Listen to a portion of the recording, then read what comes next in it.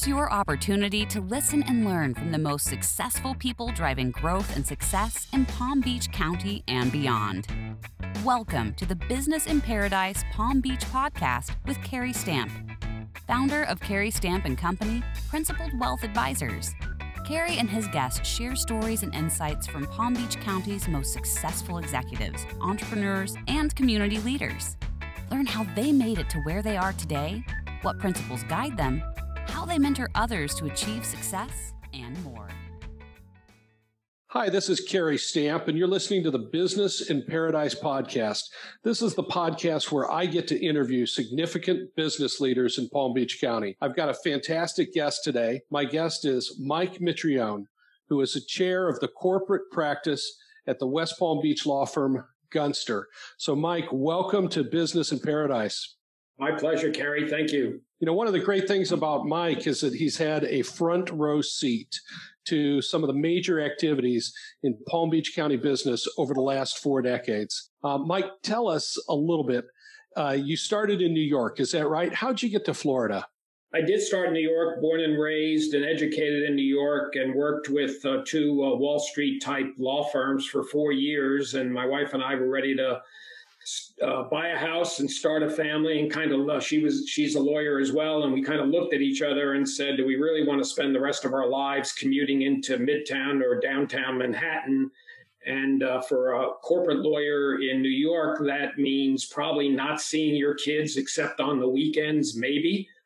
And so we really wanted a little bit more balanced life, and thought about, what alternatives do we have, which was huge for us because neither one of us ever really left New York except on vacation. Our entire family infrastructure was there.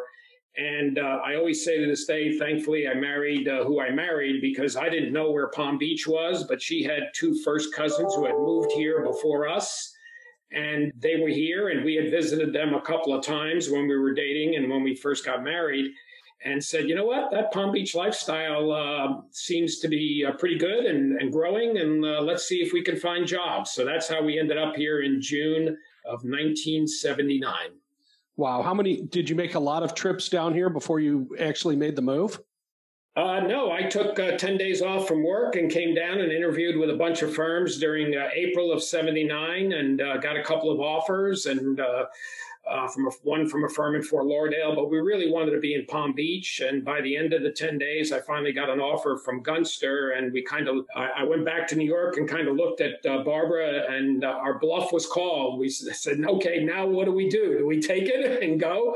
And we did, which is totally out of character for us. Neither one of us are wild and crazy people, but it was the best thing we ever did. And most of us in the business community really know Gunster as one of the preeminent law firms now in Florida, and certainly in the Palm Beach County area. What was Gunster like when you first arrived in 1979? It was 26 lawyers. I was lawyer number 27. We had an office in Palm Beach, right on South County Road, and we had one person in a one-person office in Delray Beach. That was it. And the county at the time, to me, this is the most staggering number from a business perspective. The population in June of 79 of Palm Beach County was about 420,000 people. So we've quadrupled in the 41 years, about quadrupled in the 41 years since then. Wow. Was it, Mike? And I've always wondered this, and I've never asked anybody this question, but is there a Mr. Gunster? And was he there when you got there? There was a Mr. Gunster. I never met him because at the time he was up in years and was splitting his time between the Hamptons and Palm Beach. So I started in June, and unfortunately he passed away in the late fall of 79 before he came back to Palm Beach. So I never met him, but he definitely was apparently a character and a real leadership figure within our firm. So you were lawyer number 27. What's the head count today? What's it look like? Statewide now, we're in 13 offices, and we're just over 200 lawyers. Wow. All right. So, Mike, you moved down here. You're a young guy. You start out, are you working in the corporate and securities department of the firm? When I started, I did some corporate because there really wasn't there wasn't a big corporate community here at the time. FPL was still based in Miami at the time. So I ended up splitting my time a little bit between real estate and lending work for about 50% and 50% corporate, representing small companies. But I became really the first full-time corporate lawyer at Gunster. There were a couple of guys who were your stereotypical general practitioners who hired me. So I was the first full-time corporate lawyer, and after about a year or so, was pretty much spending all my time on corporate matters. And we know that a successful lawyer and a firm that makes partner is usually pretty good at bringing in business. So you have to be somewhat of a rainmaker. So back then, was there a client that you brought into the firm? Was your own client that you said, "Wow, this is my first big break. Things are going to get really good from here"? Yeah, I would say I did not bring in Lloyd Ecclestone and PJ National. The partner who hired me brought them in. And so I worked. PJ National broke ground in December of '79, shortly after I arrived, and we did all the legal work for that project, which was a lot of fun. I mean, I worked on the agreement with the PGA of America, worked on getting the Ryder Cup, the Seniors Championship, all of those types of agreements. But the first one that I really landed was in about '81. A company moved to Palm Beach from Memphis. It was called Cook International, and most people wouldn't have known it, but it was a public company. But the owner decided to relocate to Palm Beach, a guy by the name of Ned Cook, who was a tremendous guy. And in fact, there's a Cook Convention Center in Memphis. He was the head of the airport authority when FedEx got based in Memphis. I mean, he was a real major figure in Memphis. And when he moved to Palm Beach, he needed a corporate lawyer to basically just set up his operation. And literally the first thing that came in was something that only a paralegal would typically do, and that was get their business qualified to do business in the state of Florida. It's a very simple filing with the Secretary of State. And that was the first matter. But after a while, they started saying, well, we got a lot of businesses, we're doing some acquisitions. And it really grew to my largest client in the 80s. They owned insurance agencies, they owned a whole bunch of things all around the Southeast and elsewhere. But their biggest claim to fame was they owned Terminex, which obviously was a big national company. And we sold it in '86, right before the Tax Act changed. And that was probably, as I look back on my career, the best deal I ever worked on. At the time, it was about a $165 million deal, which is not a huge number today, but it was a big number in 1986.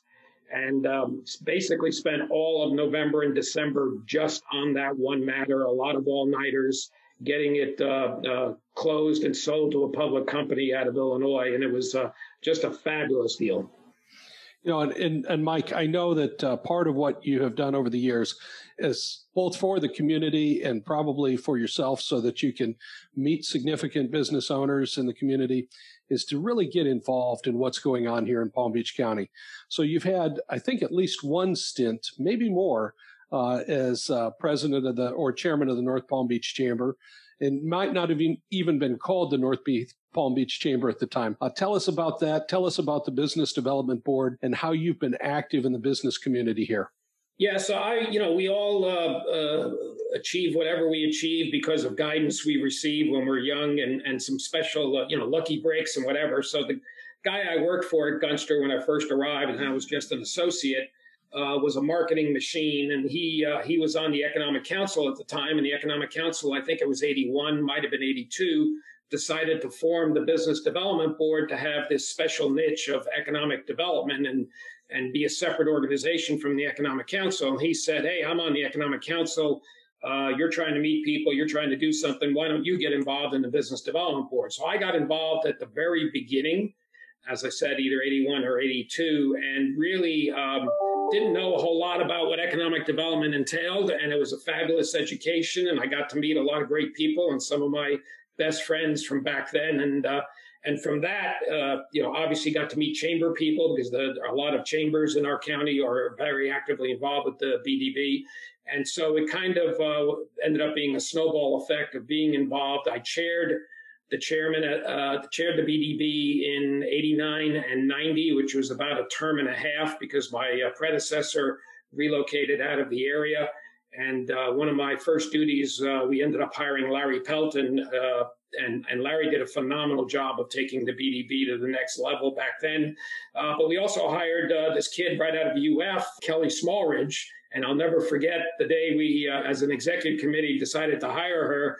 And that's been her only job. She started at the bottom of the BDB, and now she's been a phenomenal CEO for the BDB. And as a result of those relationships, I got involved in what was called the Northern Palm Beach County Chamber. It's now called Palm Beach North. And I did do a term and a half there as well, and still very active in both of those organizations. And I think you're pretty instrumental in the merger of what was in the North Palm Beach Chamber with the Jupiter, Juno Beach, Tequesta Chamber, and the kind of the rebranding. When did that happen? Yeah, that was probably, I want to say 10 or 12 years ago. Yes, there were a number of us involved. Might have even been a little longer. Time flies.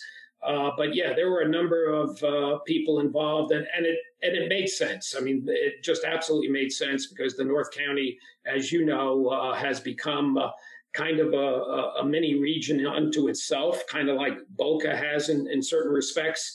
And the 10 municipalities that make up the current chamber really have a lot of synergies. And it was the right decision, I think, for all involved, and really has become a tremendous chamber for our business community. You know, and we have a mutual friend who calls you pretty much her favorite person in the world, and that's Robbie Journey. And Robbie, as our listeners probably know, runs a Quantum House. And I'll let you tell a little bit of the story about what Quantum House does, how you got involved, and what that really means to our community. One of my clients, Claudia Hillinger, who was at Max Planck at the time, was on the board of Quantum House, and they were trying to add some more business people because there were a lot of family people involved at Quantum House at the time, and they were trying to get more business people on the board, and she reached out to me and said, hey, I'd like for you to join this board. And it's kind of hard to say no to a client when they ask you to do something like that. So I didn't know a lot about Quantum House, and so I said yes, and that was about 10 years ago. And Quantum House is a hospitality house. It's the only one of its kind between Fort Lauderdale and Orlando. They focus on children who are going through major surgeries, major rehab, and it's really, it's almost like a Ronald McDonald House, except that it's a standalone, independent 501c3, and it's housed currently, its only location is on the campus of St. Mary's. We're always exploring other locations, and we expanded at the time I joined. There was basically just 10 rooms to house these families, and a living room and large kitchen. And we did a capital campaign about 5 years ago to triple the size, and it's now 30 rooms, a much larger facility, and it's almost always full. And it's really, really rewarding to see the kind of work that this house does to help these families and these kids get through these traumatic medical procedures they're going through. It's a fabulous, fabulous organization. I've chaired that for 2 years. I still serve on the executive committee and really, really enjoyed it. And a lot of my family members have also gotten involved with Quantum House. You know, and I, over the years, have been down there to make dinner for the families that live in the facility. I've gotten to know Robbie, and she's got a fantastic team. One of the first phone calls that I made when I was the board chair of the Edna Runner Tutorial Center was to Robbie, because we were contemplating a capital campaign, and I had no clue how to proceed. But she told me exactly what to do, and we were successful in raising almost $2 million for the tutorial center, essentially just using the same model that she laid out for me several years ago. So the community is very fortunate to have that type of leadership, that type of involvement, and that facility right here to help kids that need some help while they're going through the hospital. So thanks for your involvement, Mike, in the Quantum House as well. If I can, let's turn now to more recent times. You've been at Gunster now for, can I even ask how long? It'll be 41 years in June. 41 years at the same job. That's unbelievable. And you don't even have any kids that are 41 years old, right? That's correct. Wow.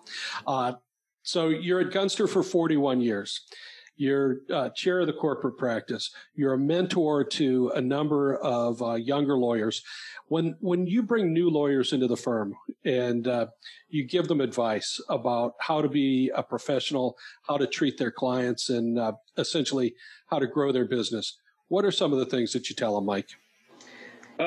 Obviously, it's all about, in our profession, like in many professions, it's all about quality and being the best you can be. And somebody once told my kids when they were very little, be a sponge. And that's what I tell these 25, 26-year-olds that come out of law school. Be a sponge. Try to learn as much as you can learn in the early years. There's a lot of reading that you have to do as a lawyer to stay current on new laws, creative solutions, et cetera. Things are always changing. And that's one of the great things about our profession is you can learn something new every day for sure. And so that's what I tell them, is to work as hard as you can in the early years because it'll pay off, and to build relationships. I was lucky, as I said, to have mentors who kind of pushed me out into the community and suggested, since I didn't grow up in this area, I needed to learn and meet a lot of new people. That was some of the best advice I ever received.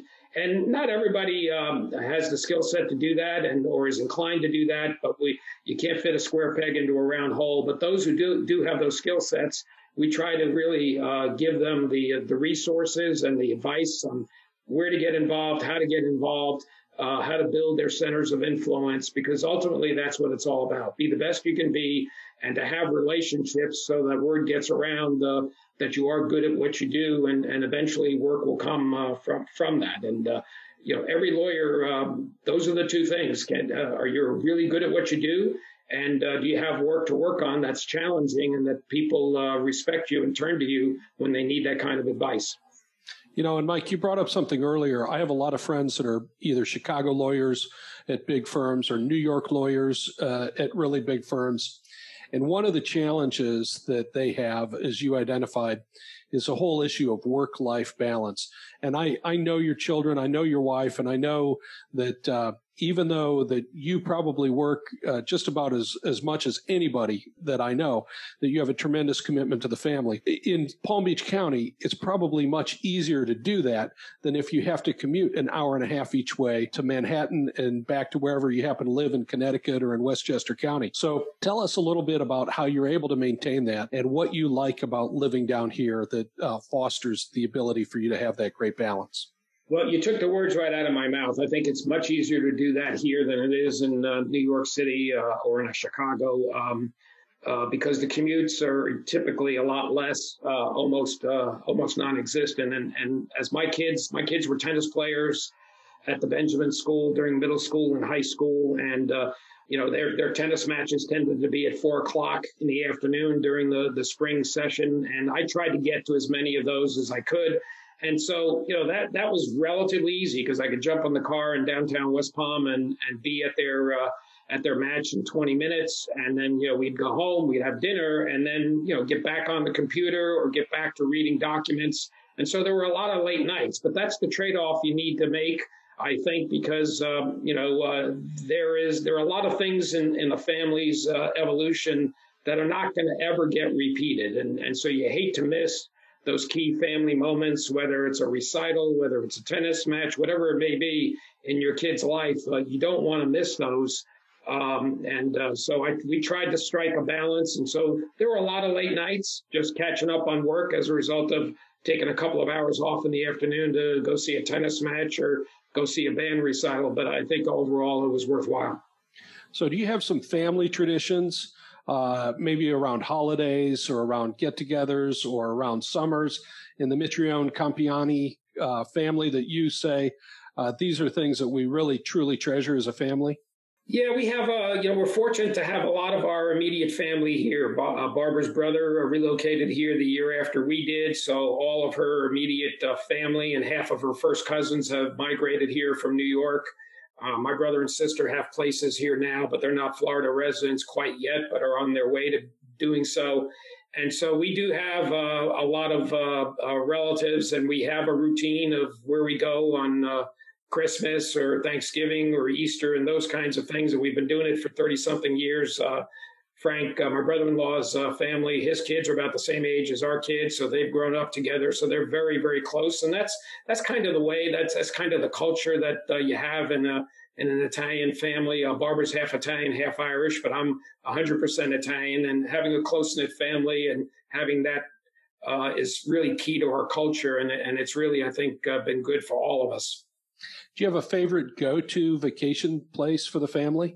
Well, we've been to Italy a bunch of times because I have 10 first cousins in Italy. My mother was one of 6 and the only one of her family that relocated to the U.S. many, many, many years ago. So I had a lot of aunts and uncles. Unfortunately, they've all passed, but I'm very close to my 10 first cousins, and now all of their kids are close to my kids. So we've been to Italy many times and been to my parents' hometown. They were both immigrants from the same tiny, poor town in southern Italy. So I'm first generation, and it's critical to my, it's key to my upbringing and my culture. The other key places, we love going to Hawaii because it's a long way from Florida, but it's just, to me, of all the places I've been to, it's the most relaxing. And that's the kind of vacation I typically try to find is something relaxing, because when I'm home and we're working and we got community involvement, it's far from relaxing. We're running almost 24/7. You know, the irony, Mike, is that I just asked Sharon last night. I said, honey, we haven't been to Hawaii in years. We got married in Kauai, and when we lived in Chicago, we used to go to Maui all the time. One of the reasons why we moved to South Florida was because it was the closest thing we could find to the atmosphere of living in Hawaii that was only a 2.5 or 3 hour plane flight from Chicago. And we wanted to move to an absolutely beautiful climate. And so that's how we ended up here, was going to Hawaii every year and saying, hey, I cannot commute to Chicago, which I did for several years, from Hawaii, but I can certainly do it from Palm Beach County. I want to circle back, though, to one thing that you said a minute ago and explore this a little bit. So both of your parents are first-generation immigrants from Italy. What brought them over, and did they meet before they got here or after they arrived in the U.S.? They grew up in a small town that probably at the time had 6,000 or 8,000 in population. They literally lived a block apart. So they knew each other their entire lives. It's a tiny, tiny town, very rural, in the middle of nowhere, halfway between Naples and Bari. So they knew each other. My father's father had come to this country in 1923, literally arrived in New York City. Now that we have the internet and you can go on the Ellis Island website, I found out, my father never knew this. He knew that his father had come when he was young so that he could earn some money and send it back to my grandmother to support the 2 kids they had. But what he didn't know was that my grandfather actually arrived in New York City on October 31st, 5 days before my father was born in the small town in Italy. So he was not there when his firstborn was born. My father didn't know that until I saw it on Ellis Island. And that just really gives you a glimpse into what that generation was going through, particularly the immigrants who were coming to this country to earn, looking for a better life for their families and to earn some money and send it back. I can't imagine doing that myself, but my grandfather did that. And then fast forward about 22 years later, after the war, I think in 46, my father came to New York and joined his father and lived here in New York for 2 years, lived in New York for 2 years, was a tailor. And then he went back in 48 to marry my mother and brought her to New York. And that's how they got established in New York City. And they had some others from that small town who had come over into New York, and they settled into what's a little Italy section of the North Bronx near Fordham Road. And that's where I was born, and that's where our family, our U.S. family started. And so I grew up in the shadows of Fordham University, and that's why I ended up going to Fordham University. I never thought about going anywhere else. It was a great institution, but it all started in that little Italy section of Arthur Avenue, 1 block away from where Dion and the Belmonts grew up and were singing back in those days. Wow. So, Mike, did your father continue as a tailor when he came back after bringing your mother? Yeah, he worked his entire 40 plus years in Midtown Manhattan in the women's garment industry, started as a tailor and worked his way up ultimately as a production manager for all of the really major designers that were in New York City big names, Bill Glass, Anne Klein, names that you would have recognized back from the 50s, 60s, and 70s. And so started at the bottom, and that's a trade that really no longer exists in New York City because ultimately, because of the costs, all the manufacturing that was literally done on 7th Avenue, just south of Times Square. And slowly but surely it moved to Pennsylvania, and then it ended up moving to Hong Kong, where it was cheaper to make the goods. But the designing and the actual quality control from a production standpoint was always done on 7th Avenue, and that's what he did. And how about your mom? What was she doing? She was a housewife, and she was managing the three of us. I have a younger brother and a younger sister, and was raising the family kind of in the old Italian tradition. As far as I know, she never worked when she was in the United States, never worked outside of the house. What was the neighborhood like? I'm picturing this neighborhood that's got it's in the Bronx, so it's not in Manhattan. It's not a lot of high rises in my mind, but there's tons of kids probably out playing in the streets, and you could ride your bike and you could walk to school even if it was a mile away. What was it like? Yeah, the original neighborhood was 3 to 6 story buildings, apartment buildings, rentals, very Italian. Italian was still spoken there. And then I guess at age 3, we moved to Bronx River Parkway, a little farther north in the Bronx, a little bit more of an American neighborhood. And then we moved to Pelham Parkway, which was a 2-family home that we lived in, and we rented there. And then ultimately in 1961, I guess I was 9 years old at the time, we moved into Pelham Manor, which is the first town in southern Westchester as you leave New York City. And so that's really where we grew up, was in Westchester County. For our truly formative years, which is a terrific bedroom community. But those early years, that Little Italy section still exists in the North Bronx. It's a little smaller than it used to be, but there's still a core Italian and Eastern European community there. Mike, can you understand Italian? If I speak to you a little bit in Italian, would you understand it? Yeah, that was probably my first language because my parents spoke Italian all the time at home. It was their language. So I probably knew Italian before I knew English growing up. I don't remember those early years, but I am relatively fluent in Italian. I never studied it. I just learned it by osmosis at home. And a lot of my relatives in New York still speak Italian pretty regularly. So it was great for the three of us growing up to really learn the language and have that culture. Wow. So, and I don't know a lot of Italian. I'm no restaurant Italian. So you walk in and you say Buonasera to the guy at the front door, and he usually gives you a little bit better seat, but that's about all I know. So you move to Pelham, and you go to school in Pelham, in the public schools, right? In Pelham? Correct. Were you an athlete? No, far from it. I was enjoyed playing softball and stickball and that kind of stuff on the sand lots, but no, I didn't. I never did play for an organized team at our high school. And as a kid, did you want to be a lawyer? Is that what you pictured for yourself? No, math was always my best subject. I'm proud to say that in high school, I graduated as the #1 math student in the class of 220. I was always really good with numbers. And then I go to, so I decide I'm going to be a math major. That's what I'm best at, right? So I go to college, and my first semester I take calculus, and I didn't understand half of it. I mean, it was not number crunching. It was totally theoretical, totally different. And I said, okay, this is not working out. And so I had to regroup and figure out, okay, what's my career path going to be? And it was either be a doctor or a lawyer is what my parents were telling me. That's what they wanted. They had high hopes for their children, the first generation of Americans. And I said I knew I couldn't be a doctor because I didn't like the sight of blood. So by default, I was going to become a lawyer. And actually, there was a judge who lived down the street from us who was very close to our family. And he kind of gave me some guidance about going to law school. And the rest is history. So as you think about that judge, and you mentioned one of the first partners that you worked for at Gunster. Are there some other people in your life that you would give credit to as being significant mentors? Definitely my parents. I have to say, you grow up in an Italian family, particularly an immigrant family.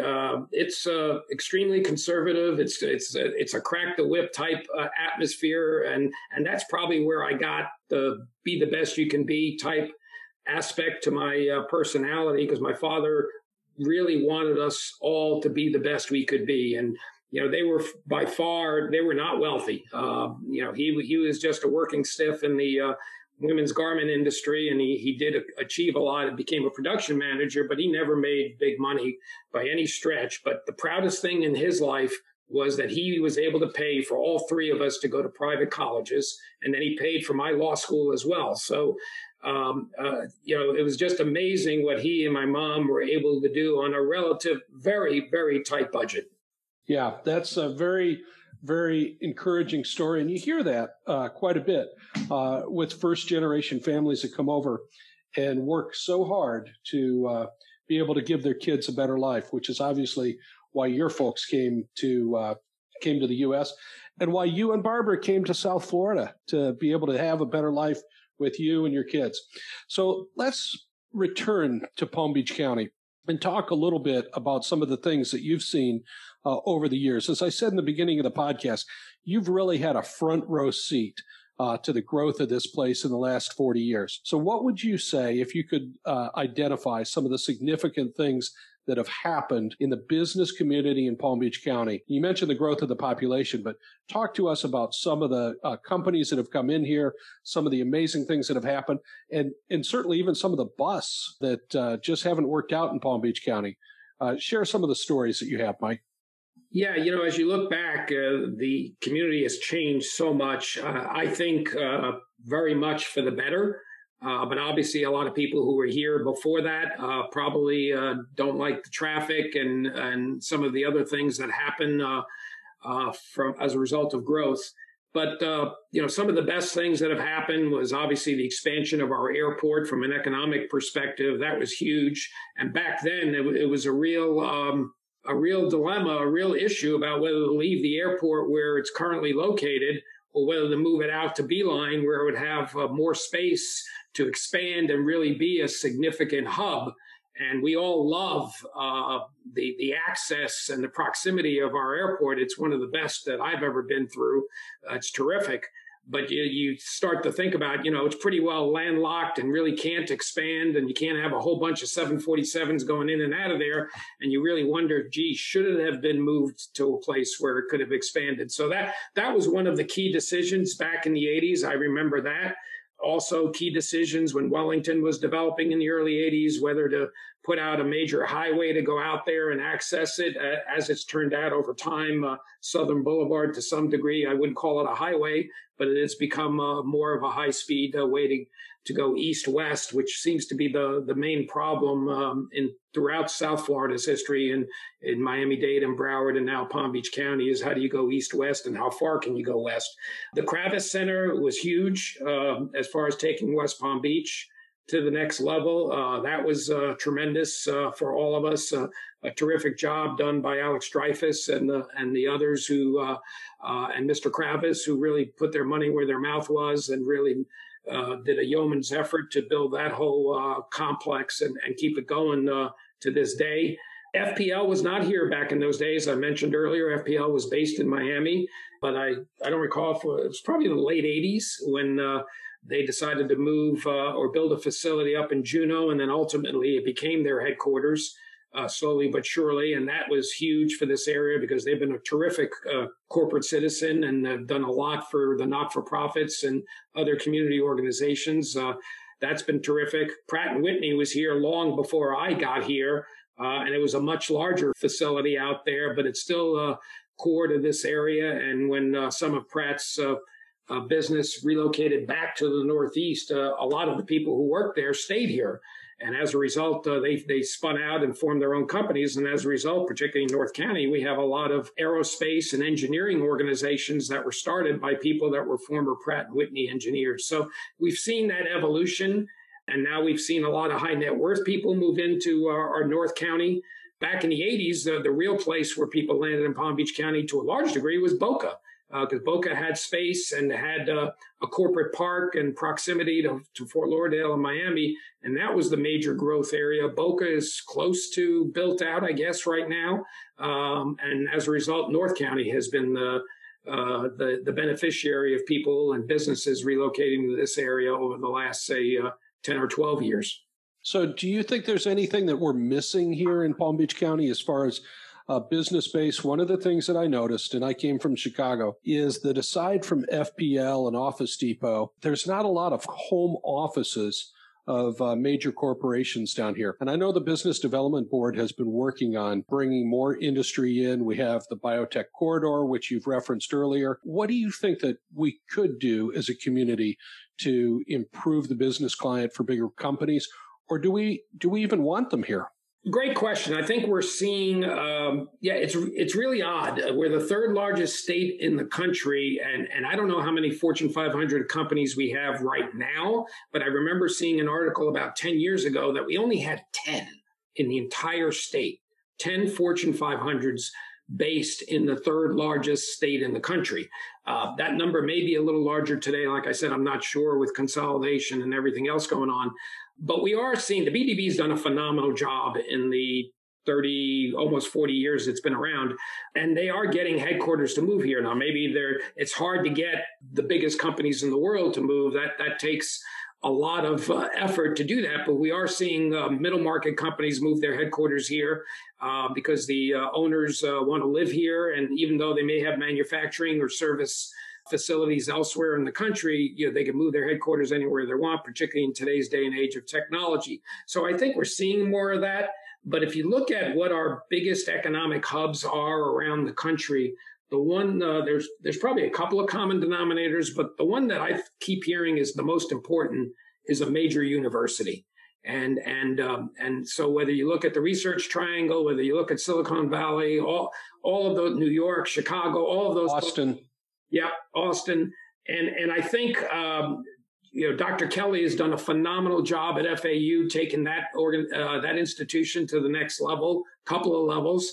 And I think it's really important for all of us to really recognize what FAU brings to the table for us, what Palm Beach State does for us, Palm Beach Atlantic, et cetera. We really need to support our educational institutions in this community. And FAU has done a phenomenal job. In the old days, before Dr. Kelly got here, there was always a reluctance to move some of their curriculum to other locations. They have locations up in the Treasure Coast. They have one, obviously, at Abacoa, but everything was kind of Boca-centric. And now with Dr. Kelly, he's gotten away from that, and their campus in Abacoa has got a terrific future, and not just in the sciences and the biotech, but really they've always had the honors college there, and that I think is what we really need to help support is our educational community. And speaking of biotech, I know that you've also been involved in the Max Planck Institute in Abacoa.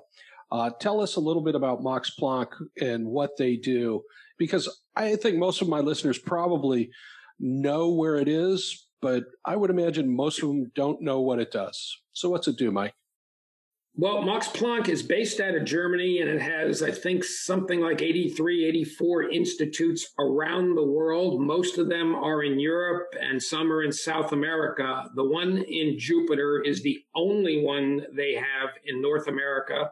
It is, and there are no plans to put any others. Max Planck is about 25,000 scientists at a very, very, very high level. Most people consider it either number one or number two in the world at doing scientific research and coming up with new technologies for the latest drugs and the latest solutions to all sorts of healthcare issues. I mean, literally, we have the number one or number two science research organization with a location in our community. I don't think most people realize that. Now, the location we have here in Jupiter is about 150 employees. They're focused on the neurosciences, and each institute kind of has a niche. This one is neuroscience. It's the brain, and they're doing research for things such as Alzheimer's, Parkinson's, a lot of issues that a lot of our families are touched by. And that's the focus of this particular institute. But it's supported by this huge organization that is spread around the country, around the world. And even though its facility here is about a third of the size of the Scripps facility here It is significantly bigger than Scripps worldwide and has a phenomenal, as I said, phenomenal reputation. I think there have been 18 Nobel laureates come out of Max Planck in the 60 or so years the society has existed. How's it funded? It was originally funded by the state to have the building built and the county. It is now funded to a large degree by the Home Office in Germany, and the German government sends money here. And the other piece of it is through donations, through charity from our community, and not just our community. They do have a national program that they try to reach out to other people around the country to contribute to this organization. So that's the big challenge. I serve on the board there. I've been on the board almost since it started in Palm Beach County about a dozen years ago. And that's our challenge, is to increase its endowment so that it can be self-perpetuating and live off of a endowment like most 501c3s do. So that's our goal there. But right now, a lot of the funding most of it comes from Germany, and the rest of it comes from donations and grants and the National Institute of Health. Hey, Mike, earlier you mentioned a client that you loved working on the deal, which was Cook Industries and their sale of Terminix. Are there some other deals that you said, geez, this occupied my time for months or years on end and was just an amazing deal that I got to work on, or a company that you've taken public? What are some of your favorite things that you've done in your career? It's really, representing more the family-owned businesses. I've really enjoyed that, and a lot of them have become huge. I know one of the other client that I really inherited and ran with very early in my career after moving to Palm Beach was something called Spencer Boat Company, which was right next to Rybovich in the northern part of the intracoastal northern part of the city of West Palm Beach. The facility is still there today, but it was sold. The Bronstein family out of Minnesota came down and purchased it, and we represented them in that purchase. And then they ran it for over 20 years and then ultimately sold it to an affiliate of the Huizenga family. And it still operates today, and it is one of the most well-known boat yards. The Rybovich part of it obviously builds pretty unique fishing boats, but the Spencer part of it is a repair and repaint, and it's just a phenomenal place for very, very high-end yachts to go into and be refurbished. And that's something that I enjoyed over a 20-year relationship. I'm actually still in touch with one of the Bronstein sons who now lives and works out of Orlando. But it was a great relationship with the Bronstein family when they purchased it from the widow of Mr. Spencer, who started it, and the Bronstein family really took it to the next level. And even since then, the new ownership has taken it to another level. Wow. So, Mike, you've had this phenomenal 40-plus year career at Gunster. I know you and Barbara are fairly recent grandparents. And by the time this podcast airs, may even have another grandchild. So tell us what that's been like, going from, father to big-time corporate attorney to now you're just, what are you, Pop or Papa? Well, I'm Nonno. And No. So okay. Nonno is the Italian word for grandpa. And our grandson, who's now just turned 2 this weekend, is, when you blend in our family, Barbara's family, Ryan Dinsdale, or my son-in-law's family, when you blend it all together, our grandson is 50% Italian. That's his heritage. And even though he has a very waspy name, Bennett Reed Dinsdale, I didn't want him to forget that he was half Italian. So you don't have a choice. You'll find out when you have your grandchildren, Carrie. You don't have a choice as to what they're going to call you. But I got lucky. I wanted to be called Nonno, and he is calling me Nonno. So that's great. And it really, I never understood why grandparents were so gaga about their grandkids. I said, hey, most of us have had kids. And so what's the big deal? Well, it is a huge deal. He has brought tremendous joy to us and taken our family to the next level. And we just have such a fun time with him. But for those of us who are type A's and we're grandparents, it's kind of hard to kind of impose your will. You kind of have to back off a little bit because it's really the parents who need to kind of set the tone of discipline and what he should and shouldn't be doing and whatever. But for, like I said, for somebody like me, it's kind of hard to back off. But we have a lot of fun. He likes swinging a golf club, believe it or not, at age 2. So he and I have that in common, and he'll probably be better than me in no time. That's not too difficult to do, but it's been phenomenal. Thanks for bringing that up. Yeah, and I understand he just had a birthday, and they had the entire fire department drive by his house to wave at him to say happy birthday. I'm not sure how that got pulled off, but congratulations to your daughter Stephanie and Ryan on that maneuver. So you've got 2 great daughters. Tell us where they are, what they're doing now. Because Stephanie, as I know, is the incoming chair of the Palm Beach North Chamber of Commerce, and she's also a absolute dynamo. So tell us about both of the girls, because Stephanie's really the one that I know. Yeah, Stephanie, our younger daughter, is very well known, probably better known than I am, frankly, at this point, because I can't tell you how many times I get the pleasure of going to a cocktail party or, business gathering of some kind. And if I'm wearing a name tag, never fails. Somebody comes up to me and says, Mitrione, are you Stephanie's dad? So that's her job at FPL, is to be out in the community. She works in external affairs with Pam Rausch and Don Keselowski, and reports to that team. And her job is to be out in the community. And so she was a marketing major at Boston College and came back to the community after college, and really has started, actually, her first job was at the Chamber, at the Palm Beach North Chamber, and had a terrific mentor in Casey Steinbacher there. And then she did a 1-year tour of duty at Channel 25. So she's been putting her marketing degree to work, and has been at FPL now over 10 years. And she is definitely committed to the community. I've had nothing to do with her getting on the chamber board. I'm not on the chamber board anymore, but I'm really pleased that she is going to be the incoming chair here July 1 and follow in my footsteps. And she'll probably do even a better job than I did at it. Our other daughter, Rayanne, is a wealth manager. She went to Vanderbilt, and we always knew she would come back because she hates the cold. So came back, worked for a year, then got her MBA, and she's now a CFA and does wealth management at a very high level for Abbott Downing in the town of Palm Beach, which is a subsidiary of Wells Fargo.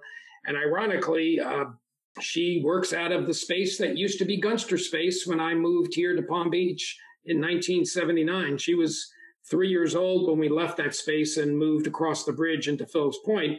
So she had no idea that was Gunster Space when she got hired by that company and moved in there. So it's kind of ironic. My third job was on South County Road and Royal Palm Way, and her third job is in the exact same office space. The world works in mysterious circles. So, Mike, Barbara, your wife, you've been married for how long now? We've been married this year will be 45 years. That was a test. Good job. You passed. So she retired a couple of years ago, but I understand she's found something that she absolutely loves doing in retirement. What's Barbara doing now? She is a docent at the Norton Museum. She's always had an interest in art, but she doesn't have an art degree or anything like that.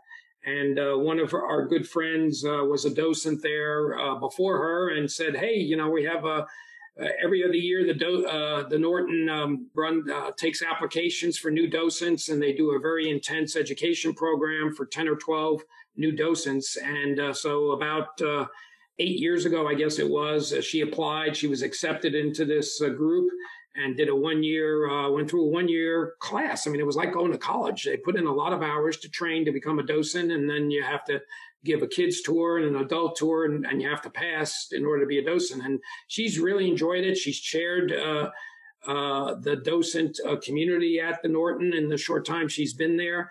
And right now she has rotated off of the advisory council.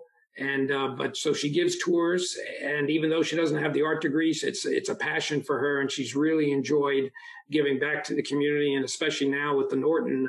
I don't know if you've been there since they've been renovated, but it is a phenomenal asset to this community. They did a phenomenal job with that renovation. And what's Bennett call her?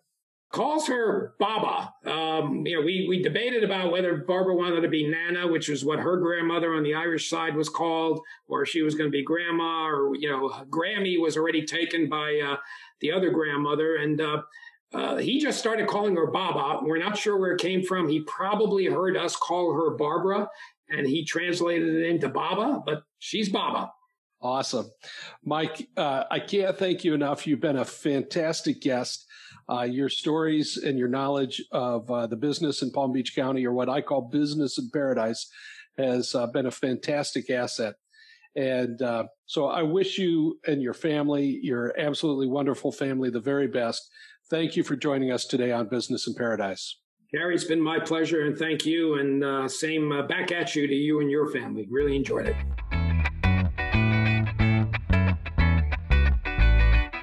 Thank you for listening to the Business in Paradise Palm Beach podcast with Carrie Stamp, founder of Carrie Stamp & Company, Principal Wealth Advisors.